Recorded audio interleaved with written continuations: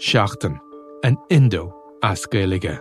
Táim I mon iarachta I dhéanamh teacht ar a chorp, agus súlagam amachchan seo gur féidir é a chur in uig ceart lena bhaintir féin. Scialtaí, fis, tuirmí.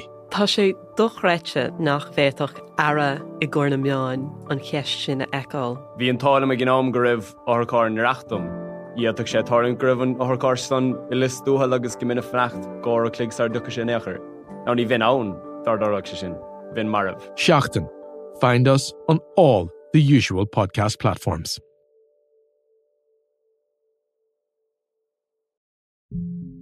Yeah, having my head shoved into the steps of the Ulster Bank in Ranelagh, cold butt of a gun put into the back of your skull, that's a moment where you go, okay, yeah, I think this one's up.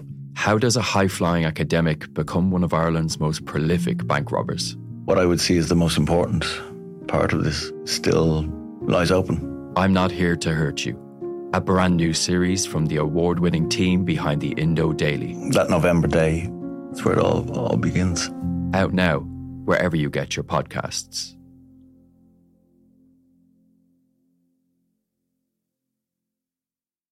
We'll keep this very brief.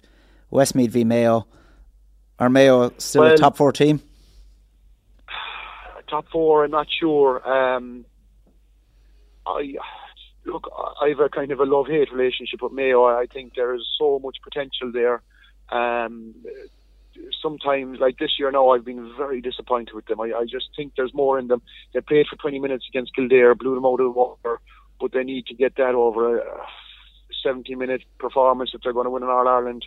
I think some of their key players are still not performing to the highest level. I think they will win at the weekend. I think they'll win comfortably. But I just think yes, could they be a possibly top 4 team? I think so, yeah. And of all the teams coming through the qualifiers, I think Mayo have the capability of springing the most surprise and being a threat to the bigger teams. But at the moment, I think this weekend is a huge game for them. I think we need to see if they're to have a big performance in a quarter-final, I think you need to see a huge improvement even from the Kildare game this weekend. Okay, listen, thanks a million, Tomás, for joining us and giving us your insights on the 4 weekend games. Thanks a lot, lads.